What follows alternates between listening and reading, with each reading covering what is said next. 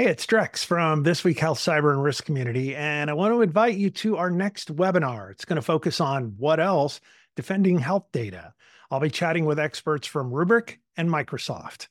Register right now at thisweekhealth.com/Rubrik webinar. That's all one string, RUBRIK webinar, thisweekhealth.com/Rubrik webinar.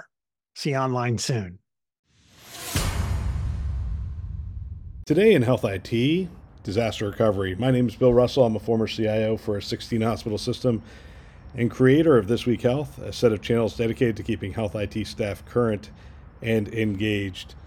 We want to thank our show sponsors who are investing in developing the next generation of health leaders: Gordian Dynamics, Quill Health, Tausight, Nuance, Canon Medical, and Current Health. Check them out at thisweekhealth.com/today.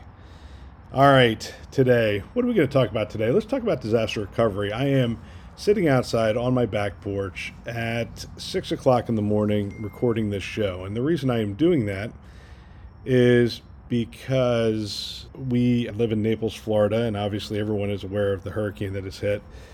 And we were without power for about 4 or 5 days, and we consider ourselves extremely fortunate. No damage to the house, no injuries to the family, given the number of deaths that Ian has caused. We really consider ourselves incredibly fortunate. So what I describe to people is that I have nuisance problems down here, but it got me to thinking about disaster recovery, because we were without power for a while. We have a generator, and when you have a generator, it really, being without power for that number of days didn't really impact us all that much. We were getting down close to the end of the propane that runs our generator. I think we were down to 30%. So we had probably about a day or two left on the generator before we would have been without power as well. But we got through that. And oddly enough, the first 2 days, people were texting me and calling me and telling me what was going on down here, because we really didn't know, because we lost our cable and internet really early on in the process. Probably, I would say, real close to when the storm was ending, everything went down. And so you guys knew more than I did. You were watching it on TV, you were seeing the updates, you were hearing the stories, and we had no way of really doing that. And so internet and power were restored. Power went down again. About 24 hours later, went down again for about another 5 hours. Then they brought it back online. The internet now has been down for the last 24 hours. And I'm reminded of the story of the person on an airplane getting all just really upset about the fact that the internet wasn't working on the airplane. And the person who was telling the story was just saying, do you realize how amazing it is what's going on right now? We are traveling from New York to LA in 5.5 hours. And this is something that people used to have to do by wagon train, and they risked their lives, and people died on the journey and that kind of stuff. And it's just such a miracle that we can go from New York City to LA in 5 hours and be sitting in a meeting or doing whatever in that time frame, and yet we are complaining about the fact that we don't have internet. I now find myself on the side of the person who was complaining that they didn't have internet, because the world has changed. The world's changed after the pandemic, through the pandemic. My job relies exclusively on the internet. It's how I communicate with all of my employees, my staff around the country, and literally around the world. One of my staff members right now is in Australia for a wedding, and she is working while she's down there for the month. And so I rely on it for communicating with the staff. I rely on it for just about everything, quite frankly. I mean, you're listening to this as a result of the internet, which I am now sitting outside. You probably hear crickets because I'm sitting outside on my back porch, because it's the only place that my cell phone really works, and I'm tethered to my cell phone. I'm recording this, and I'm going to upload this to the podcast channel. And it got me thinking about how, from a disaster recovery standpoint, are we thinking about remote workers and the impact on remote workers? I would imagine right now I've heard a couple of the stories of the health systems that have been impacted in southern Florida. I heard of a hospital that their roof came off.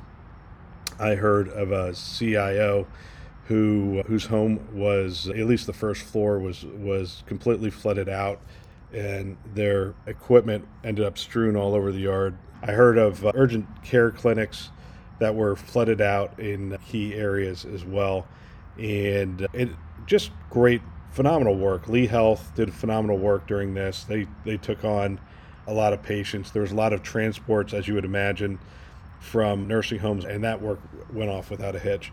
So I'm not going to be talking about it from that perspective. I'm sure that those teams had disaster recovery plans in place and they implemented those disaster recovery plans. What I'm going to challenge you on today is, what's your disaster recovery plan for the local internet for your staff that is working remotely? What if they're without internet for an extended period of time? And how much of your staff is, I don't know, aggregated in a small area? Like, let's say Lee County in Florida, because Lee County in Florida is still, I think, 50% without power. I think we are down to, in fact, the Florida Power and Light has done a phenomenal job. All the outlying counties, which we are considered, have almost been 95 to 98% restored. It's the path of the eye went through Lee County and a couple other counties, but even those are well over 50% restored at this point. And there's some places that they can't restore. But getting back to my point, getting back to the employees, what if they're aggregated in an area that's hit by a disaster? Do you have a plan around those things? Now, I was CIO in Southern California. We took disaster recovery very seriously. We did a lot of tabletop exercises. We tried to consider all the different scenarios. We brought in consultants to talk to them about scenarios. In fact, we moved our data centers out of Southern California. We moved them to the cloud, and we also moved them to a co-location facility out of Las Vegas. When we did move to Las Vegas, we did analysis of what the major disasters were that Las Vegas would be inundated with. And it turns out the biggest disaster that Las Vegas needs to be prepared for is a disaster in Southern California, because all of those people will end up flooding. The first city they're going to run into as they leave California is going to be Las Vegas. And so that's the biggest disaster you need to be worried about. The second biggest is the rail lines. And the rail lines can carry nuclear waste to facilities that is storing nuclear waste in Nevada. So you have to be worried about those things. So you have to do that extensive analysis to determine what the impact is going to be on your health system. Because that was our core data center. If that core data center went down, that would impact all of our hospitals. Now, we had backup data centers as well. So this is sort of rambling. That's what you get at 6 o'clock in the morning out on my back porch. You get rambling about disaster recovery. I think it's an important topic. I think it needs to be revisited every year at a minimum. Maybe every 6 months is probably more appropriate. I'm a firm believer in the tabletop exercises. Your person running the tabletop exercise cannot be creative enough. I hear the stories over the years. Tulane University in New Orleans during Katrina, they could not get back into the building, back into the data center. They couldn't find backups. They couldn't run payroll. And so you can't be creative enough with disasters. And when people say, oh, that would never happen, you don't know what would happen. And so play those out, see what happens, even to the point of saying, okay, the CIO has died. Who's making the decisions? What's the decision-making matrix within the organization? Because those are possibilities in a disaster. So anyway, thought I'd update my disaster recovery message to y'all while I am living through this disaster that has hit Southern Florida. And again, I want to thank everybody for reaching out. And things are, as I said, we have nuisances right now, but really are fortunate. We have no property damage, and the family is fine. So consider ourselves blessed and lucky. That's all for today. If you know of someone that might benefit from our channel, please forward them a note. They can subscribe on our website, thisweekhealth.com, or wherever you listen to podcasts, Apple, Google, Overcast, Spotify, Stitcher, which all rely on the internet. You get the picture. We are everywhere. We want to thank our channel sponsors who are investing in our mission to develop the next generation of health leaders: Gordian Dynamics, Quill Health, Tausight, Nuance, Canon Medical, and Current Health. Check them out at thisweekhealth.com/today. Thanks for listening. That's all for now.